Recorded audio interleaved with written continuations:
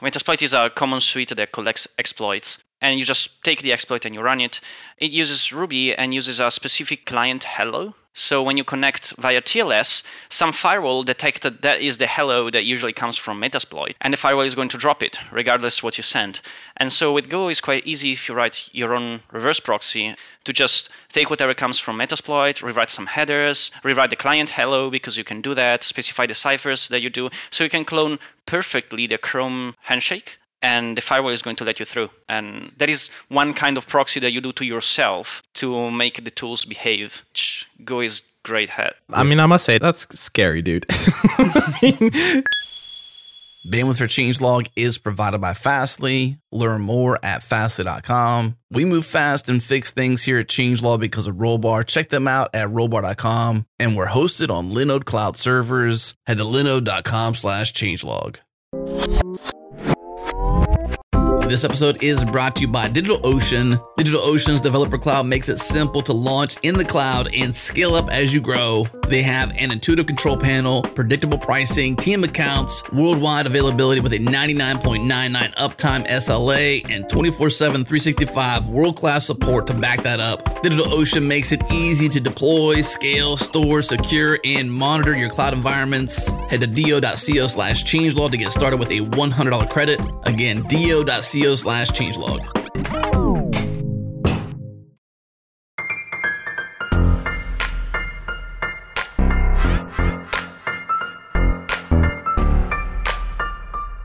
Let's do it. It's go time. Welcome to Go Time, your source for diverse discussions from around the Go community. Put on your dark hoodie, turn off all the lights, and join Tom Steele, the author of Black Hat Go, as we explore the darker side of Go. And make sure you listen to the end. We've got a 30% discount code. Okay, here we go.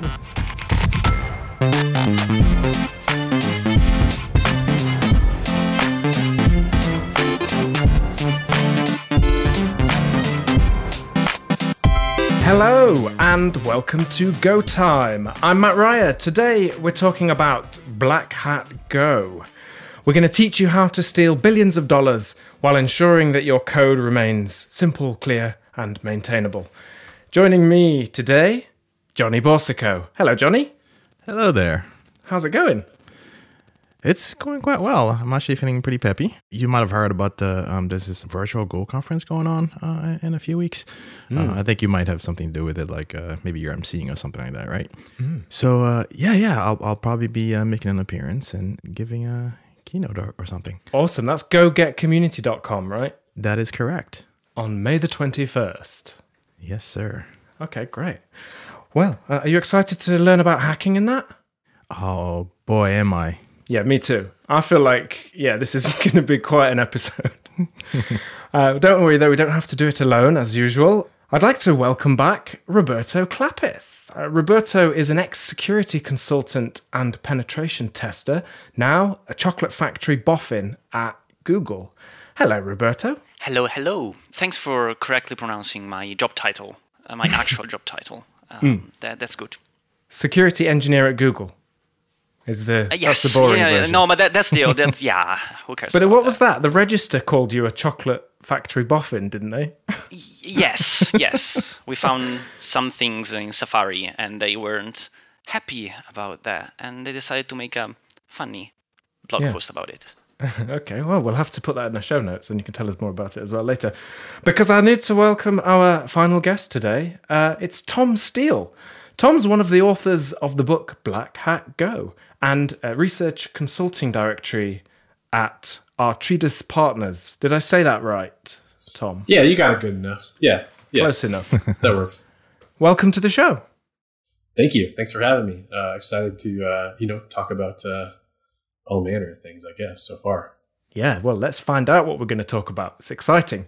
Well, first of all, it's nice to kick off to get to know each other a little bit with any working from home tips. We're all working from home a lot more these days. Has anyone got any tips?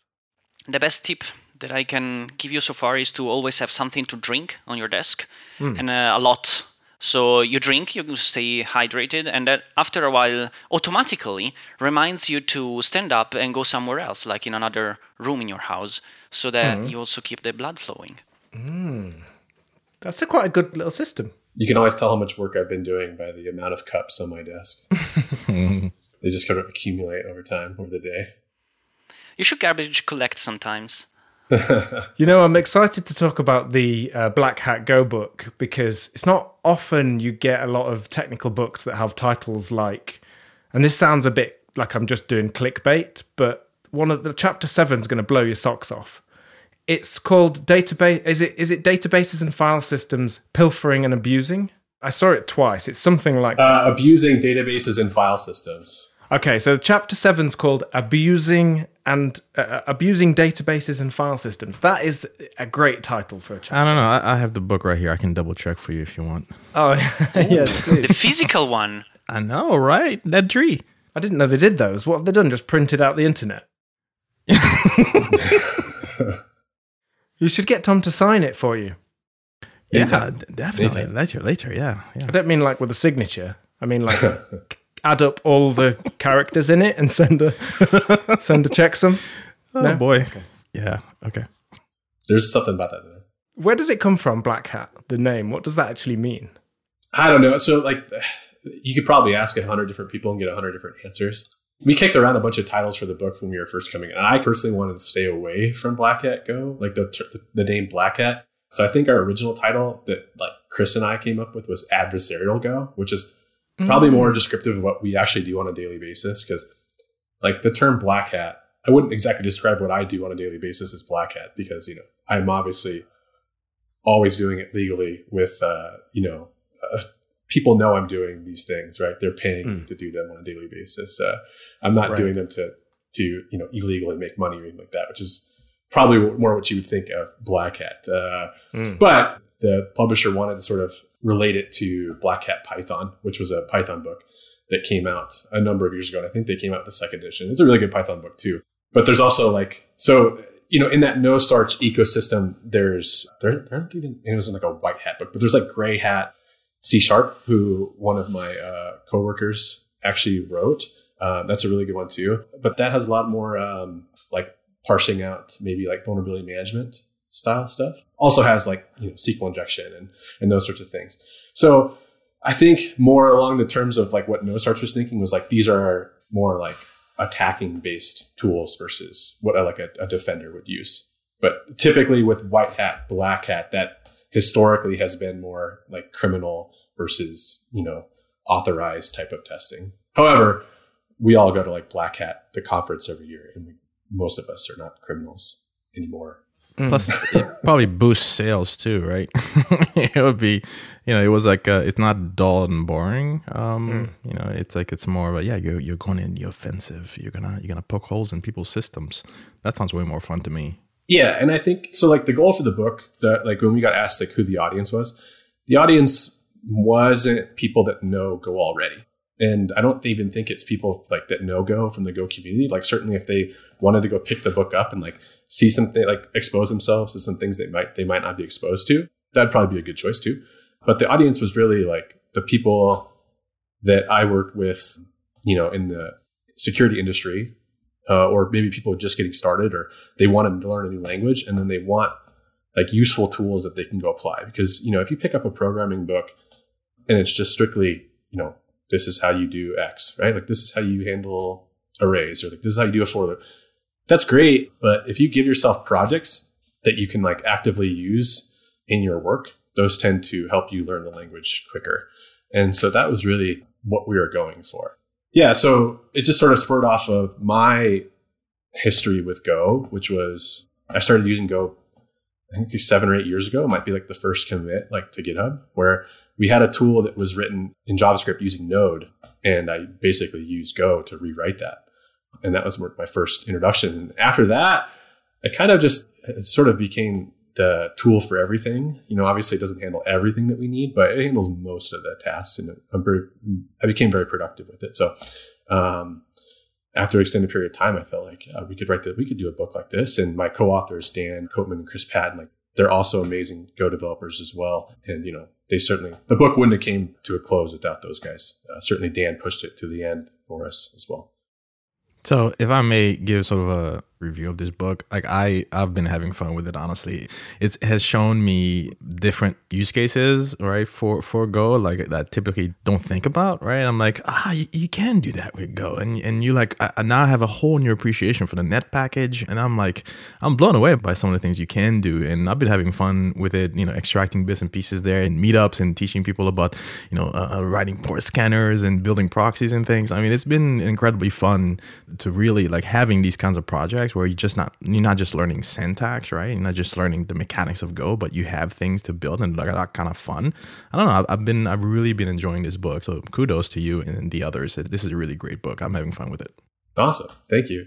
Yeah, I think that's probably like the most useful aspect of Go for us is the ability to just interface with TCP, and do it very quickly, and start doing interesting things like writing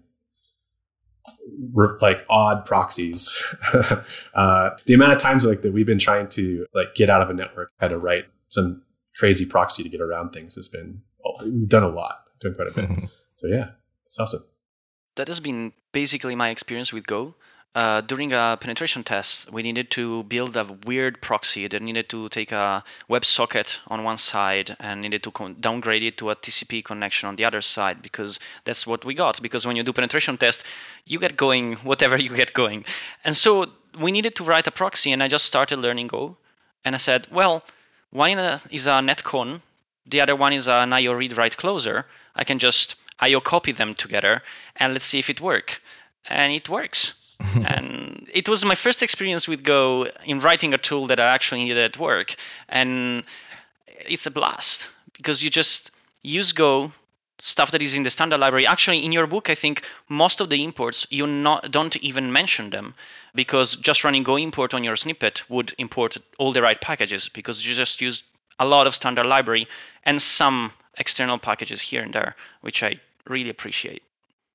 Yeah, you can get away with, like you said, you implement a reader, you implement a writer, and all of a sudden you've got a tunnel. Yep. And we've done that across various, you can do it all. You can do it at any layer.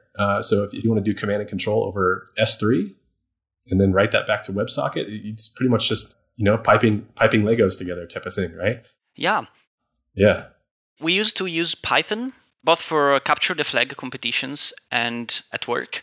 But at some point, it would just become so complicated to handle the multiple connections and concurrency and all the threadings. Plus, you need Python to be installed on the system that you're attacking. When instead, with Go, you can cross-compile to whatever weird baffling architecture you find, and you just push the executable, which was a big plus.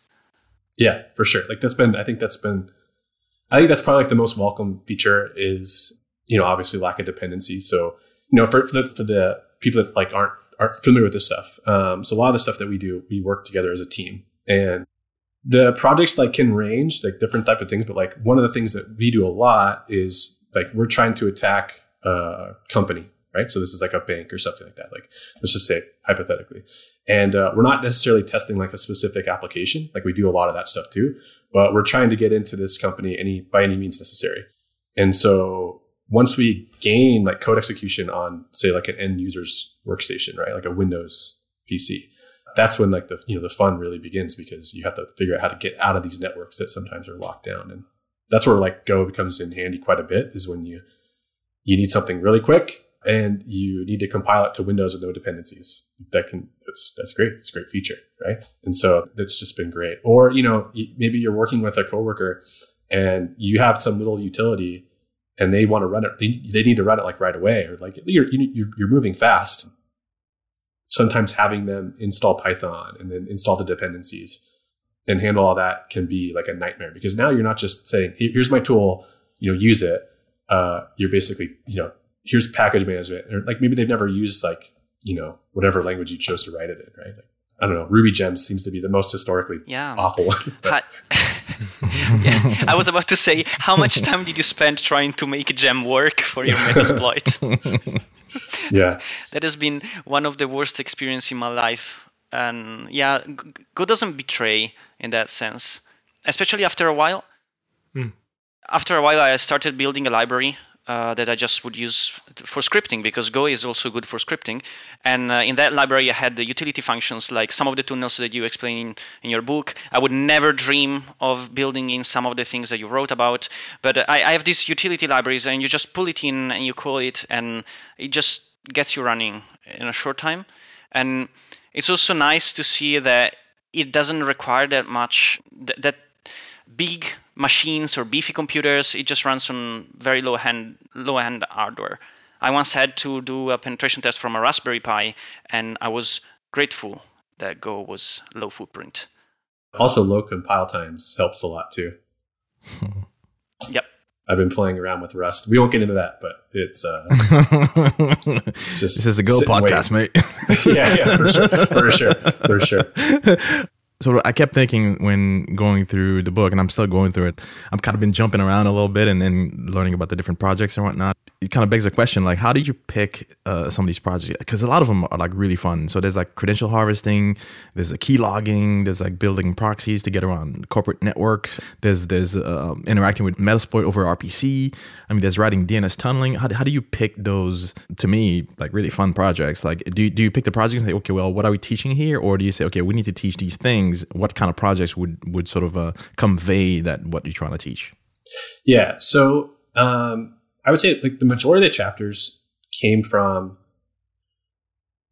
thinking about how do we use Go during like our testing, and what kind of utilities have we written, and do we know a lot about, and like how is it useful for us? So pretty much every single thing in that book, we've used that. Like there might be something small that we've used. Now, the hard part was taking perhaps a bigger tool, a bigger project, and then paring that down to something that's like that you can actually digest in the book. And so, the stuff in the book is like really useful, but it's all basically getting you started on what can I do in addition to this. So, but everything in there is pretty much like we had used that first. Like there's something in there that we had used for a test. And then there's a few stuff that like, obviously some of the guys like they like have like a ton of expertise. Like Chris Patton wrote the steganography chapter, and like I am not the guy to talk about that, but like he has a long history with that sort of thing. But yeah, so and then basically like we built a huge list, and then we kind of pared it down to what we could actually fit in the book. There's some stuff that didn't make the cut quite because it would have been a little bit too much background, a little bit too much lab setup type of thing. Like some of the VoIP stuff that you can do. It's really awesome, but you can't really set up a virtual environment for some of that stuff, right? Right. But yeah, so I think that's kind of how we went about it. Like, for example, like the DNS proxying, like we do that a lot. So, that came from like, so we use a lot of tools to do what we call command and control, which is basically like we have a binary we have a payload, I should say, that's running on a system that we don't control. And that's communicating back with us. And you can do that over multiple protocols. But one of the great ones is DNS because it gets out of most networks and, those sort of things. But a lot of the tools that are used there, they don't necessarily handle like redundancy or proxying natively. Like you basically client to server, that's it. But if you can use Go to write up a quick proxy that maybe fans those out, or at least gives you a layer in front of those, that was a great way to do it. So when you talk about proxies then, is the purpose to intercept and sort of have a look at and kind of spy into the traffic? Or is it to control it or modify it in some way? Or does it sort of depend on what you're doing? I think there's room for both with Go. I think there's been times when we've needed to, we're testing, say we're not doing like sort of like this adversarial type of testing of an entire company. Say we're like just testing some software and we need to get in front of the TLS stack and start doing interesting things there with inspection. Like Go is great at that because you can actually, like, it's so easy to copy the existing TLS package from the standard library and modify that and then use that in your own code. Like, that's really easy to do at Go. I'm sure it might be easy to do in other languages, but for me, it was easy to do in Go. Very simple. And so we've done that before where like, maybe some clients implementing TLS in a really weird way, and we've had to do that. But for the most part, I think for my use case and the stuff that you'll see in the book, it's more like shaping traffic. like being able to get in and out of networks and around and move things. So think like, interesting style of reverse proxies. Since you mentioned TLS, rewriting the TLS package, one thing that I wrote a proxy for was the Metasploit. When you use it, Metasploit is a common suite that collects exploits. And you just take the exploit and you run it. It uses Ruby and uses a specific client hello. So when you connect via TLS, some firewall detected that is the hello that usually comes from Metasploit and other things, and the firewall is going to drop it regardless what you send. And so with Go, it's quite easy if you write your own reverse proxy to just take whatever comes from Metasploit, rewrite some headers, rewrite the client hello because you can do that, specify the ciphers that you do. So you can clone perfectly the Chrome handshake, and the firewall is going to let you through. And that is one kind of proxy that you do to yourself to make the tools behave, which Go is great at. Yeah. I mean, I must say, that's scary, dude. Honestly, I knew we were gonna, this was gonna be a fun episode, but some of the things you can do, and I've seen sort of talked about in this book, and the stuff you're mentioning now is like, you can do that stuff with Go. It really blows my mind away.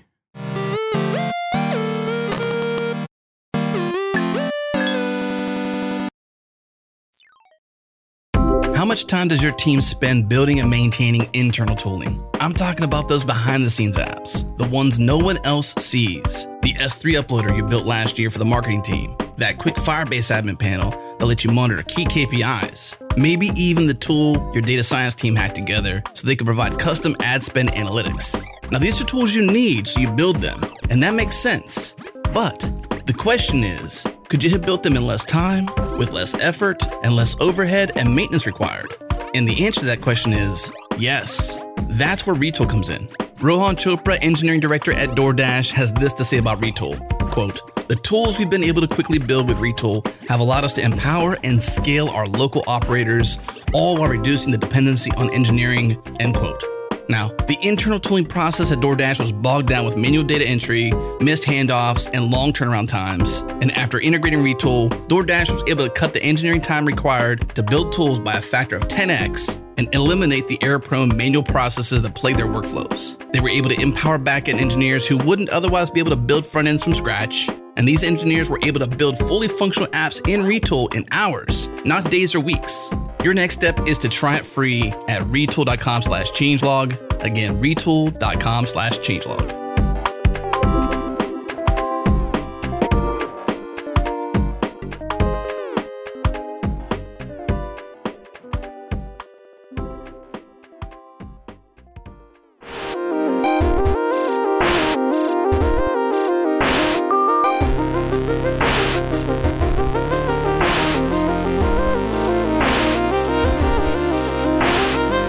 So it makes me wonder then, is this book potentially arming people with information that they could use to do some harm with? Probably. And what's your ethical position on that, Tom? So I'll put it this way. Oftentimes the best people that get into the hacking, but I'll just call it security industry, like the offensive security industry, the best people often come from development roles. Like one of our guys, Ryan Hansen, he lives in Idaho with me. And when I first met him, he was a developer working in Boise, but he has become one of the best security people that I know because he understood the software at a level that you just don't get by just only doing security, right? So all hacking is really just understanding the underlying mechanisms and then thinking about how you can subvert them. And so showing someone how to do SQL injection, for example, that would be more of a script kiddie type of thing, right? And you can go read about that stuff, but the best way to understand SQL injection is to go write your own SQL package. And that's a great way to handle it because now you know how to defend it and you know how to attack it. I don't have any qualms about ethically teaching. Yeah, there is one more ethical standpoint, which is if you put a book out there, the attackers and the defenders have the same amount of knowledge, right? If instead this knowledge is just shared across attackers, maybe the defenders, which usually are software engineers, don't get access to this. So they might not know about this stuff. And I found that putting information out there is usually good for defense, even if it is aggressive or black hat or adversarial knowledge. Yeah, it sounds like that answer is legally watertight, Roberto. Have you actually had a lawyer check over that sentence? Because I think you've nailed it. Well, so like one of the things that we deal with a lot is bypassing antivirus or EDR controls, right? So you have something running on your system that's supposed to prevent code execution and payloads from escaping, all these things. I don't actually have a problem teaching people how to bypass those things, because if we bypass them, it's a game of cat and mouse. Like, those companies will improve their detections, and they'll actually come up with detections that maybe work, or they won't advertise detections that don't work or are easily bypassed, right? Because it's one thing to say like, oh, well, you could say like, we have this machine learning algorithm that blocks all this stuff, and it's like, well, not really, not really. It turns out if I just name my binary World of Warcraft.exe, like, it just kind of works, right? Those sorts of things. People just immediately click it. Yeah. Like, I think, the ability to identify and bypass these controls just makes the defenses stronger. And that's how we evolve. Yeah. That defense could be used to excuse any crime as well. But yes, I do. So true. I have broken into physical banks before, and yeah, that's fun stuff too. But you should always get approval prior to attacking a network or physical location. Yeah, I was waiting for that bit after you said that you broke into banks. Yeah, you don't want to do this stuff. You don't want to do this stuff. You don't want to be doing this stuff unauthorized. Set up virtual labs and that sort of thing. That's definitely the way to go. I wouldn't say go attack random websites, but like there are programs like HackerOne and BugCrowd and stuff like that where you can go, get approval to test those sorts of things, even if you don't have experience. We'll bleep out the names of those pieces of software. Although this book, apparently, you can just use the book. Oh no! Well, those are sites like where anyone can go like sign up to do like security testing of websites. Gotcha. They facilitate. Yeah, and those are collectors of programs, bounty programs, in which you go there and you see which companies will pay you to do the tests on their systems. You attack their systems, and if you find a bug, you get paid for it. It's not usually that high of pay, but it's nice when companies put it out there.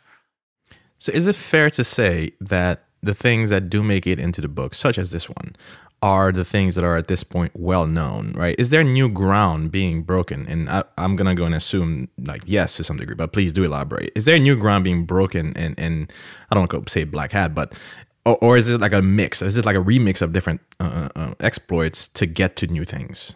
There's no sort of 0 days in this book. They're all well-known techniques. And I did want to put something in there that I was advised not to. That's so cool. It was how to bypass like a certain product, and they're basically like, you can't do that. Okay, cool. We won't. We should ask our folks at Changelog how airtight our show legal stances. We didn't send Tom the link for this Zoom. So there's your answer. So the book talks about things in generalities, right? And yeah, they're known techniques, they're known flaws. And I think again, if you're on the defense side, if you're doing software development, knowing the attacks is definitely better than not knowing them. For example, you want to know how to do SQL injection so that when you're writing your application, you don't develop with that. And you always want, I think if you're writing software, you always want to sort of be like, well, what could happen if someone does this? I think those are really good questions to ask, right? Yeah, that might be why you say that developers make good security engineers, because when it's your job to kind of defend against it and you realize how hard it is, maybe you just think, you know what, I'm just going to go on the other side of this because it's, I don't know if that's in any way kind of helps that. But yeah, so long time ago, another company I worked for, we were trying to basically bring up a bunch of people up to speed on web application security. And the typical way you do that is you basically just build a vulnerable web app and then you teach them all the offensive techniques that you can. But I actually took it the other way, where I made them build a web app and then implement the defenses, because I felt that was the best way to get an in-depth knowledge of how to identify and then possibly like bypass those defenses, right? It does. And that works. What I really love is when you teach security knowledge to software engineers, and you see that a software engineer that maybe didn't have a certain concept just start clicking into it, and it goes like, Because once I was out at dinner with a friend of mine who is a extremely good software engineer. And I was talking about cross-site request forgery, which is one kind of vulnerability. And after a while, he was like, I have to go. And just walked out. He was like, four people. And he walked out and he deployed a fix. And he was like, thanks for that. I didn't know about that. Yeah. That was the best reaction. Well, okay. So I'm seeing a lot of parallel with sort of operations, like in my line of work, and I do SRE currently. So I've found that developers and engineers, they tend to think of sort of the operability of something like towards when they start needing to like ship it, right? It's like a concern, like I'll worry about that when I get to it, right? And then we sit down. I'm like, well, have you thought about this? Have you thought about that, right? Before putting this thing into production, they're like, oh yeah, let me go back and fix it. So it's almost like security, right? And like, making sure that your software isn't vulnerable to some obvious things. It sounds like this is also one of those things where, as an engineer, you focus on building features, and then you go sit down with the security review team, and they start poking holes in your thing, and you're like, now I got to go back and plug those holes, right? So is there like the art of engineering requires so much more than just writing features, right? And I'm seeing this parallel in this talk. Yeah, I agree. I think that you obviously want to try to design your feature with security in mind from the beginning. However, I am very sympathetic to that, to like basically to having to just get something running. Like that's another flaw that you see a lot in the security industry too, is the exact opposite, where they come in and they basically go, this has no security, but they're not thinking about the fact that it works or it needs to work first. You know what I mean? And so like there's a lot that goes into building and just making a product run that sometimes you need to be able to give up a little bit of security as well while you're getting that going. So I think there's a happy medium, and that medium is constantly moving depending on basically like your risk. Yeah, I wrote an application once and I did something wrong and basically couldn't sign in. It was the most secure application I think I've That's created. Exactly. So secure it's unusable. But it just didn't work at all. Yeah, so it was just a bit too secure. And that was how I was pitching it. If anything, we've made it a bit too secure. So, yeah, I think it does. Well-designed APIs are made in a way so that using them in a secure way is easier and less effort than using them in a wrong way. And that's usually what a library designer tries to do, because otherwise people are going to go for the easy road because they have to deploy. Yeah, but they of course have to know what those things are. And that's where I think a book like this comes into play. Is Go good as a kind of foundation for writing secure code? Is it, because I've heard different things said on this subject. How does Go stack up when it comes to security? Yeah, I think again, like you'll probably get a bunch of different opinions on this. My particular opinion is I think it does a lot of things correct. And I think the way people that are probably using it, I think it's probably a good thing to grab. The fact that you have to be pretty explicit about things helps quite a bit. So, the compiler will help you with a lot of bugs, right? And then, yeah, I think, the fact that it's statically typed, and yeah, it just makes you be explicit. You have to explicitly handle lots of different things, right? Like perhaps, I'm not going to get into this, but the lack of generics probably helps, right? In some of those things, and it makes the code a little bit easier to trace and that sort of thing. Shots fired. But yeah, and I think the Go standard library, like I think it does most things correctly as well. So for example, like code execution, like remote code, like calling like command exec. The fact that there isn't a version of that where you can just provide like a string with the arguments, basically, right? Like that's a secure design in and of itself. Yeah, and also if you look at the SQL package and the HTML package, like the SQL package makes you use prepared statements or parameterized queries. You have to try very hard to write. You have to basically pass it format strings or something like that. Yeah, you have to. You have to know what you're doing. Yeah, to screw it up there. See, that is cool then. The HTML template does contextual auto-escaping. Yes. I think Go was one of the first languages in the open source world that had it. Maybe there was a Java library by Google, but if you go check out the documentation for that library, you'll basically see a reference to a paper about contextual aware encoding, and then no one. Basically, I don't think any other language read that paper and implemented it, because I'll talk about it I'll talk about it when I'm doing software assessments. I'm like, well, you should do contextual aware encoding. And they're like, what's that mean? We do HTML. And I'm like, okay. Yeah. So for anyone not familiar, this is where when the template's rendered, it knows if it's putting it inside, say, an attribute versus in the body as HTML to be seen, and things like that. So it does different things depending on the context. Yeah, and interesting things can happen if you HTML encode data into like a URL parameter type of thing, right? Or JavaScript. Yeah, I maintain the package, and every time I have to send a CL to fix some things, I always shiver a bit because it's so precise and so well done and has to have no bugs, because any bug there can become a vulnerability that is so disquieting to add code to that. Also, the paper that you were talking about, Tom, I think is like several tens of pages of schemes and very hard to read text. So it's not easy. Yeah, it's not for everyone. Well, the Go team read that kind of stuff for breakfast, don't they? So that's what I like, because it is solved for us, and as developers, we get to just use it.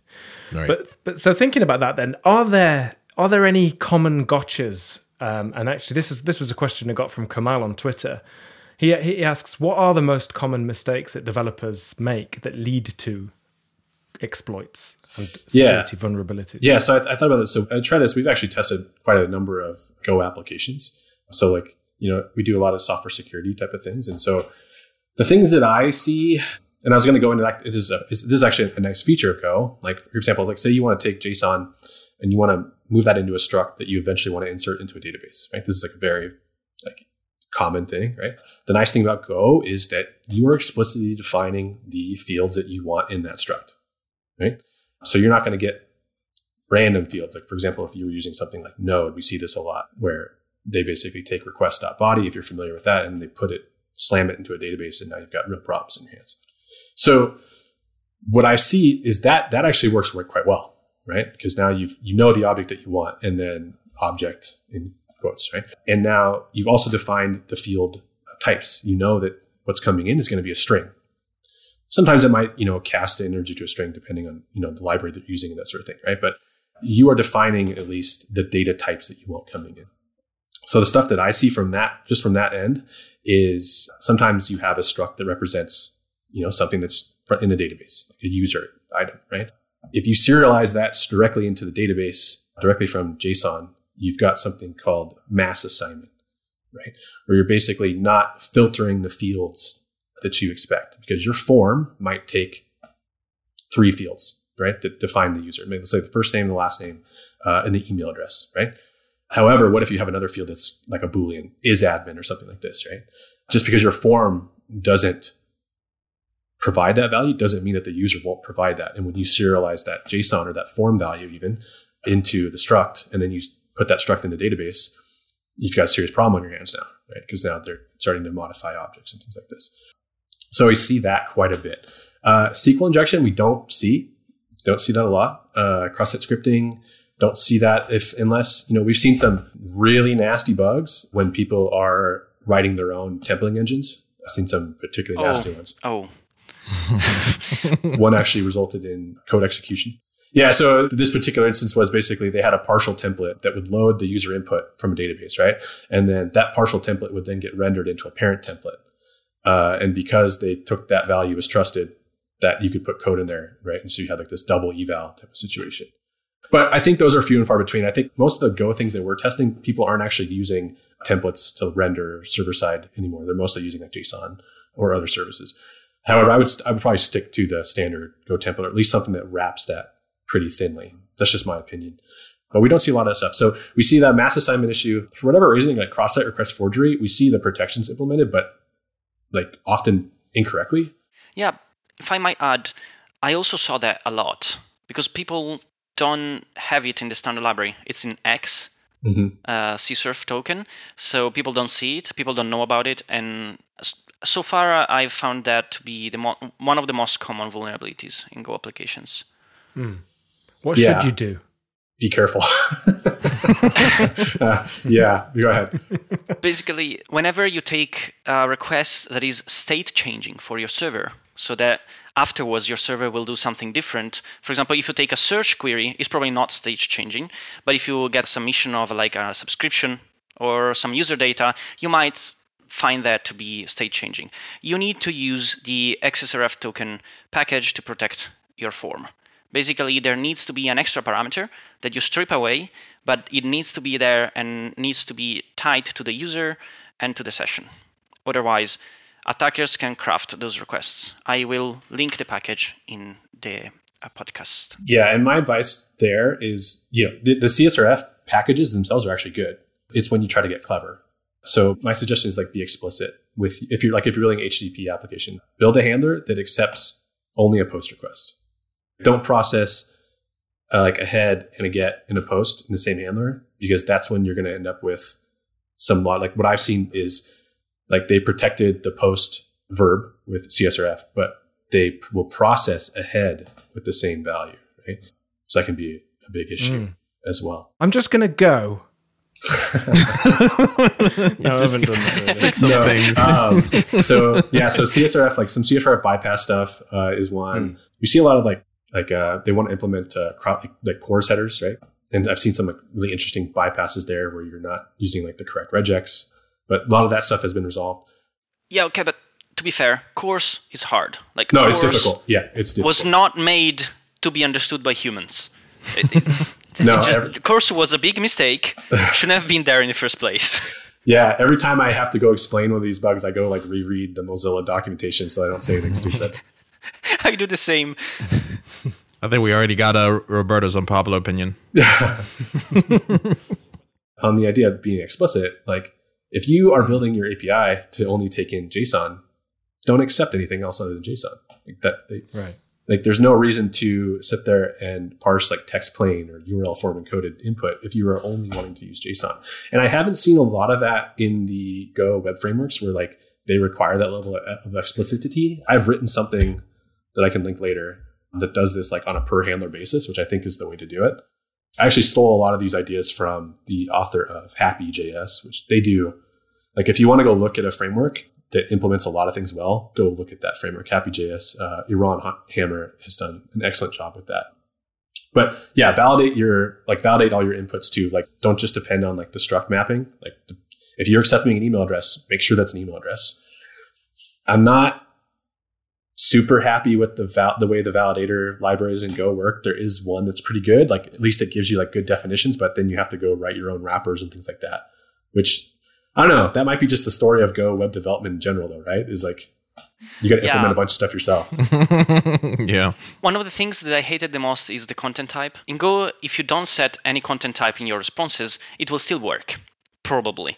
Because the Go server tries to guess based on the response content what is the content type and will set it on the response for you, which means that if an attacker can somehow make the server respond with something that looks like HTML but is instead JSON, the server will set an HTML content type, even if your endpoint only returns JSON. So as Tom was saying, you should only accept JSON if you expect JSON.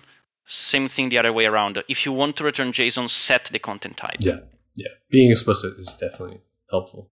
Okay, so when you say that, there's something that immediately comes up to mind, and that's the fact that most developers basically there's always this bias towards easy to get started, easy to get going, just grab this thing, drop it in your code, and if you run into any issues, go to Stack Overflow, copy paste whatever you find, and go, right? You get the job done, right? Like there's all this sort of emphasis on easy. And not enough on, do you know actually what it is that you're putting in your code base right now, right? So the frameworks, they tend to hide and make things easy. And, like I remember back when I was doing Rails work, there were articles about how Rails basically prevents you from shooting yourself in the foot from a security standpoint, right? Like you can't get a little Bobby Tables kind of situation in your system if you're using Rails, right? Because you're hoping that the framework is going to take care of these things for you, right? But at the same time, like, when I think about it, I'm like, well, shouldn't I know as a developer, like why that something is working, right? Or said it is working, right? Like, in order to be explicit about, which is the advice we're giving here, in order to be explicit right?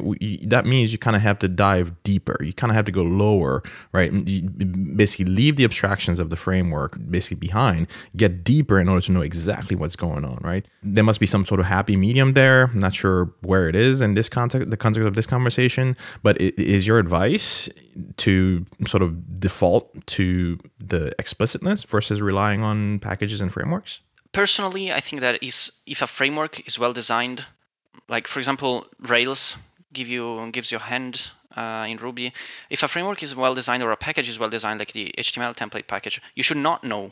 Like you should be able to use it and not have vulnerabilities. That's how a framework should be done. But then if you want to do an extra step, for example, in the HTML template package, there are some types that tell you these might cause a security issue. It's written in the type. If you use this type, you're exposing yourself to a risk. That's the time when you need to go back and reread the entire thing and understand the threat model, understand how those features combine and everything else. Because at that point, you're on your own. I definitely think that like there's things that you shouldn't implement yourself. And I definitely think you should rely on, packages, if you can, that you trust and are from from trusted sources. I think, but you got to remember, if you import something, you're now responsible for it. And so, with Go, we've seen some interesting things where like some packages were overriding the user agent header and HTTP clients and things like this. And like, you don't know that it's doing that, or they're opening files in the background and you don't even look because you're just like, well, this does the thing that I wanted to do. Right. But I don't think you should implement everything yourself. When I meant like be explicit, I meant more be explicit in what you accept as valid input from an unknown source. Don't trust the input coming in and, interrogate it as much as reasonable before, processing it. Yeah. So yeah, like in relation to that, like we see good encryption, like good use of encryption, like no one's writing their own version of AES, but then I also see like people using it incorrectly. So the difficult thing with Go is people aren't writing, typically, if they're leveraging Go, they're doing something probably pretty interesting, pretty difficult as far as like, like they're breaking new ground in their application. Because this isn't just like, oh, I can just use WordPress and write a little plugin that does it, right? Like they're breaking new ground, they're doing something tough. And so you might have to use encryption there. And so, yeah, I do see quite a bit of like basically using encryption without validation. Yeah, stuff like this. Don't really see hashing used incorrectly for whatever reason. Like people seem to be pretty good at that. And then I guess like the individual flaw that you won't see in other languages for the most part is like unbound concurrency is huge. And so what I mean by that is like, I'm going to put this in terms of HTTP just because it's the easiest one for me to like relate to. But like you have an HTTP handler and you accept an array and then you launch a Go routine for every item in that array and process that. We've seen that quite a bit, and that always leads to trouble. Because I think, yeah, the request limit on Go is like 10 meg, right? So you can imagine an array of 10 meg. You can generate quite a bit of Go routines that way. Mm-hmm.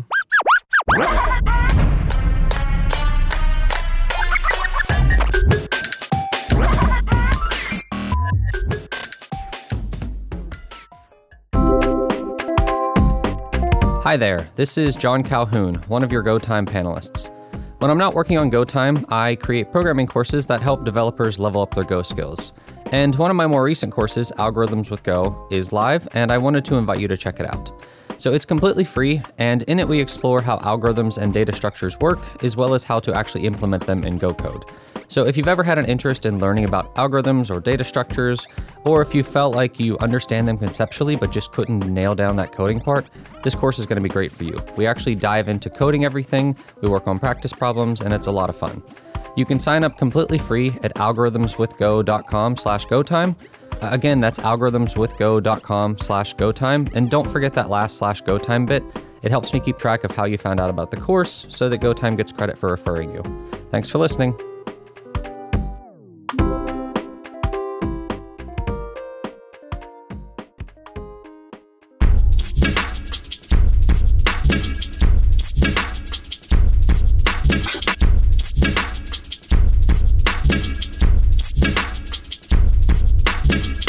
funny because you think of this stuff often as like hacking and it's all low level. If you believe the movies, of course, it's like 3D cubes that have to fit together. When it all lines up and lights up, you know you've hacked in somehow. And you need a wine too. Yeah. Yeah. Yeah, you sort of think of it as being a very alien process, but when you talk about that, that's a very everyday thing. I'm sure most of our listeners will have dealt with JSON coming into some endpoint and done exactly the kind of things that you're talking about. So it's interesting that it's worth thinking just the very practical ways of abusing something, as well as things that are down at the TCP layers that you might not be exposed to too often. Yeah, I mean, I think things that you get when you get down to like the TCP layer, if you're talking about like, the sort of like in the movies type of thing, or like these are relevant items like, such as buffer overflows and memory corruption vulnerabilities. You just don't have those in Go. Of course, you would want to audit and be careful when you're calling C libraries from Go, right? Or if you're using unsafe, it's called unsafe for a reason, right? If you're taking in like input from an untrusted resource and then passing that to a C library that you're wrapping, that could be disastrous. Don't see a lot of that though. Just for whatever reason, like we don't see whole lot of the need for people to wrap C libraries. And I think that's because Go makes it so easy to work with. CGO is terrible. Yeah, CGO is pretty terrible. I wasn't going to say it. What's that? It's more secure. It's not too bad. I use it quite a bit, but it's not too bad, but it's definitely not easy. But yeah, I just don't see a lot of that. I think most people, if they find themselves reaching for a C library, they're just rewriting the bits and pieces that they need and processing those byte arrays and stuff by themselves, which is good to see. Yeah, and one thing that I also like is that people are using the race detector when they test their code, which is so Go is memory safe, which is great. But one thing that some people don't know is that it is memory safe until a race condition happens. If you have race conditions in Go, you might get memory corruption and remote code execution. Oh. So build your code with race. Could that be abused, or is it going to just be random? So it can be abused. Actually, in Google, we host a CTF every year. And one of the challenges of the finals of last year was to exploit a Go server by using a race. So you could exploit a race on the server and get remote code execution by just abusing this race. Wow. So it's doable. People did it. I think 6 teams solved it. So yeah, use race detector. And what about fuzzing? I feel like fuzzing is also going to be really useful when it comes to this. Fuzzing is going to be really useful, and also I think that the most voted proposal, or the second or third most voted proposal on the Go public repo is about fuzzing. So I would love to see it in the standard library, because fuzzing also makes it very easy to spot easy bugs and panics. I mean, like a denial of service is usually a bad bug. It's not a memory corruption, it's not an RCE, but you don't want your server to go down. And the fuzzer will try to feed complicated and input to your APIs, so you will find the DOS. Yeah, that was going to be my unpopular opinion, was that denial of service is worse than you think. Then it's more critical than people think it is. Well, we'll get on to that. Before we do, though, Tom, I just wanted to ask one last question. What's your mother's maiden name? No, okay, good. Now you've passed the test. Date of birth. Nearly. No, it's passed. It's too quick. It's too good. It is good. It's actually time, speaking of unpopular opinions, it's time for our regular slot, Unpopular Opinions. Unpopular opinion. I actually think you should probably leave.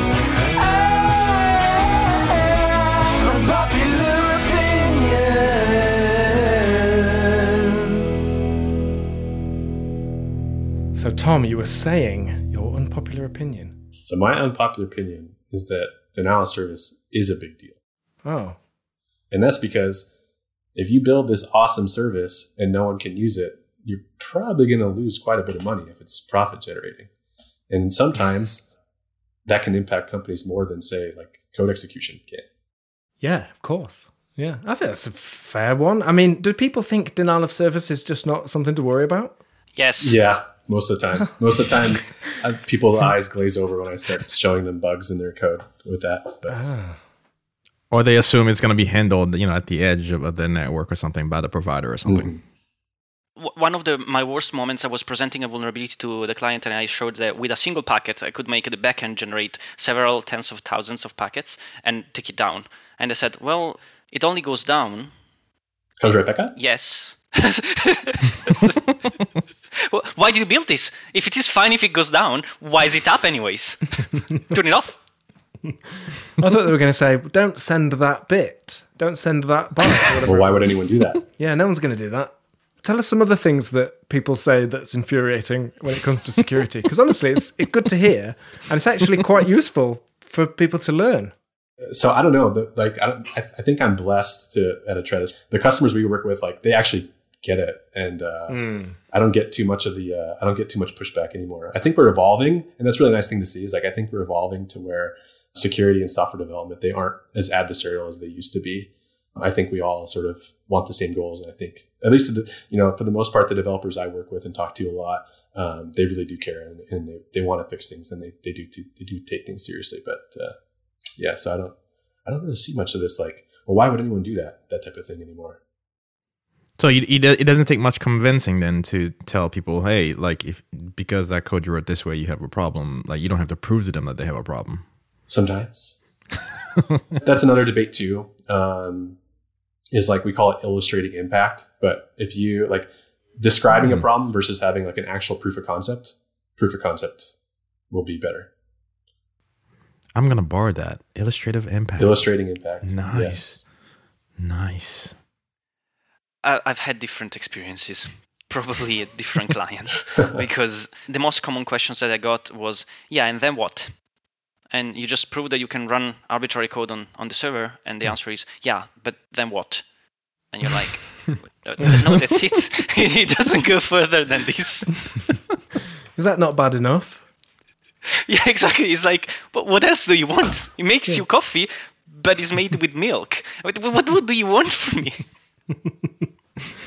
Yeah, I'm looking forward to. I'm going to get the book. I'm really looking forward to number 7, the abusing databases one. I don't know if I'm going to be able to learn anything. I've spent lots of years abusing databases. I've screamed blue murder to Postgres, for example. Yeah, I'm working with the publisher of getting a discount code for everybody too. So. Oh, that would be sweet. If we pull that off, we'll put it in the show notes for everyone. Nice one.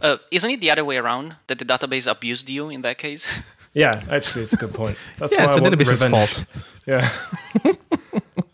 But what sorts of things? Obviously, SQL injection and stuff like that is kind of well known, I think. But are there other things that you have to look out for?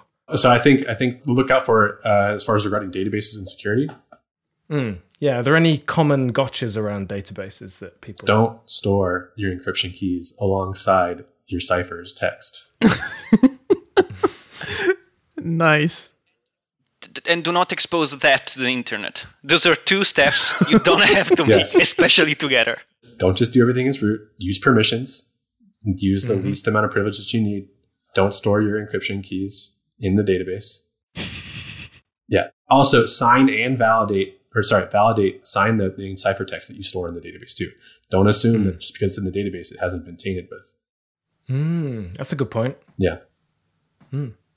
Yeah. Well, another tip I like to do is I always have a field called password that I just put fake stuff in and just don't use it. So if anyone ever does look in the database, it's like a honeypot. Yeah. Don't encrypt passwords. Hash them. Don't use a secret key to encrypt the passwords. Yeah. I always get worried when a web service, if I've forgotten my password and then they just email me my password, they must have been storing it in some way that they can. There's a great, it's also great when you dump a database and then you see 500 of the hashes of the password is the same thing. Ooh. So then you know they got a default password, right? So monkey. Yeah. That's great. Matt, you should put nice try in the password column instead of random stuff. I feel like that's just going to make the attackers angry, though. Yeah, that's an invitation. I'll give you guys a good security bug that you probably want to go. That everyone probably wants to go check their code out for.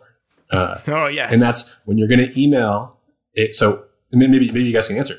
So when you're going to email a password reset email to a user, how do you get the domain name that you're going to email it to or from the link from? Ooh, so I assume you don't just get it from the email. address. So you're taking in, like, let's say the password reset. So you're going to take in a user's email address, and then you're going to generate a link to your domain for your application with a reset token. And let's say you're securely generating the token. Everything's good there. How do you decide how to generate the URL? That's some sort of configuration in your application, right? Yeah, for sure. Maybe you pull that from database or from some sort of YAML file. You that gets pulled and then at runtime you read it and then boom. Yeah, that's the correct way. Oh, I nailed it. What we see a lot is people using the host header. Ooh, bad move. That way it works in test, dev, and prod, right? Yep. What? I see. Oh. And what's the problem with that? That the attacker can control the host header, and then it generates a link to their own domain. So the user clicks them. Hey Matt, what's the host name to your new app you're working on?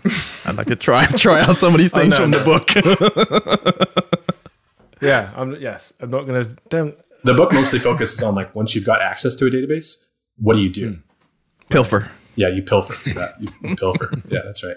You find the goods. You find the ciphertext, and you find the banking data, things like that. Yeah. It's good stuff, isn't it, that data? All that data. This is it. Any final thoughts, anyone? We're approaching the end, but we've got a bit of time. I have an unpopular opinion. Well, another one? Roberto, let's have fire. yours. Go would benefit from enums. Mm-hmm. That's it. No, I want enums. Okay. Right. So you want to be able to specify a type where there's only a set number of allowed values, compiler checked. And I want the switch to be exhaustive, because in many Go applications I found a way to bypass security by just specifying, 4 in an enum that only expected 3 values. So you end up in the default, and the default does other things. So enums would be a big security benefit, in my opinion. But that's my opinion. It's a good one. Yeah. I don't know if I'd Yeah, argue. that's not unpopular. Yeah, I think that's fair. Yeah. Yeah, because you can do them, can't you? With you create a type and then use the IOTA to Right. const block. So it's possible to do, but you don't. It's not the same, is it? Yeah, and then you parse form, you take the integer, you convert it, and where's your type gone? Right. So you want proper enum support. Yep. Proper enums. Yeah, no, fair enough. That's a good one. That could be popular or unpopular. I don't know. I'm afraid we just don't know. But we'll find out for you, Roberto, and let you know, shall we? Thanks. Put it in the links. Yeah, we'll put it in the links. Okay, well, I think that's all the time we have today. Thank you so much to our guests, Roberto Clapis and Tom Steele. And Tom's book is available. Roberto, are you selling anything? No. Okay, Roberto's not selling anything, so that's fine. But seriously, Tom, where can we get your book if we're interested? I think the best is No Starch Press. Cool. Yeah. Or it's on Amazon too, if you want to go that. And there will be a link in the show notes. nostarch.com/blackhatgo. And I'll be getting, I should be getting a discount code for everyone for the ebook at least. Well, that would be great. Yeah. So if we can pull that off, Nice. That would be awesome, Tom. Thank you so much. Well, that's all the time we have today. Thanks for listening. We'll see you next week. Roberto drilled that URL. It's nostarch.com/blackhatgo. Use the code GOTIME for 30% off. That's all caps GOTIME, and it should work for you through May 15th. Thanks to Tom and our friends at No Starch for hooking our listeners up. If you liked this episode and you end up reading the book, holler at us and Tom on Twitter. He's @_Tom Steele, and we're @GoTimeFM. This episode was hosted by Matt Ryer with help from Johnny Borsico and Roberto Clapis. It was produced by Jared Santo, that's me, and we get all of our music from the mysterious Breakmaster Cylinder. We are brought to you by amazing people at companies who get it. Thanks again to Fastly, Linode, and Rollbar for their continued support. Did you know we have a master feed? We do. It's your one-stop shop for all Changelog podcasts. You get the Changelog, you get Brain Science, you get Practical. Hey, you also get JS Party. I hear it's pretty awesome. Check us out at changelog.com/master or just search Changelog Master in your favorite podcast app. You'll find it. That's all for now. We'll talk to you again next week.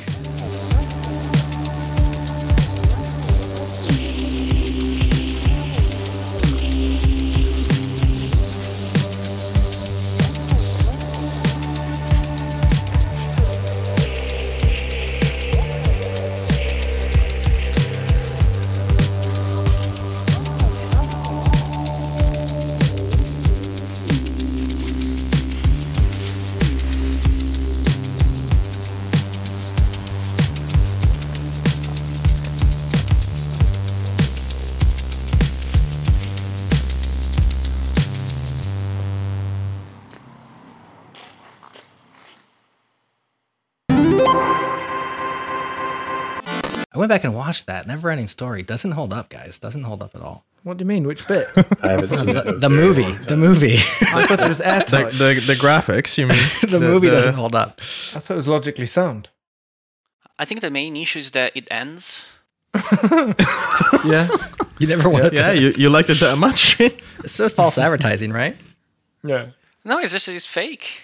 Yeah. Fake news. Yeah. It's clickbait, isn't it? My issue is it didn't end fast enough. Right.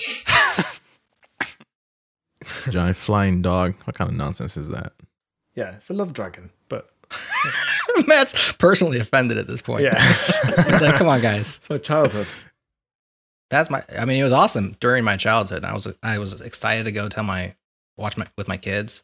And so I'm like, come on, kids, this is going to be amazing. And then I sat there and I was like, what is going on? Well, right yeah, now? but you can't compare to like the Avengers stuff. You have to show them. No. Yeah. Wait, not if at you all. have kids, you have to show it them in real time as you experienced it. You have to like rate limit. We could just do an episode on the Never-Ending Story, but gonna need a bit more man. time. Yeah, someone, Dylan on Slacks just said that Artex drowning in the swamp was the saddest moment in movie history. In movie history? It's almost as sad as when the Terminator slowly goes down into that lava. With the his thumbs thumb up. Yeah. The thumbs up I is mean- hopeful, you know. Yeah, but it gets you, doesn't it? Because you think, oh, it's really sad that Terminator's dead. That machine sent from the future to murder people. I feel really bad now that he's dead. So, it works.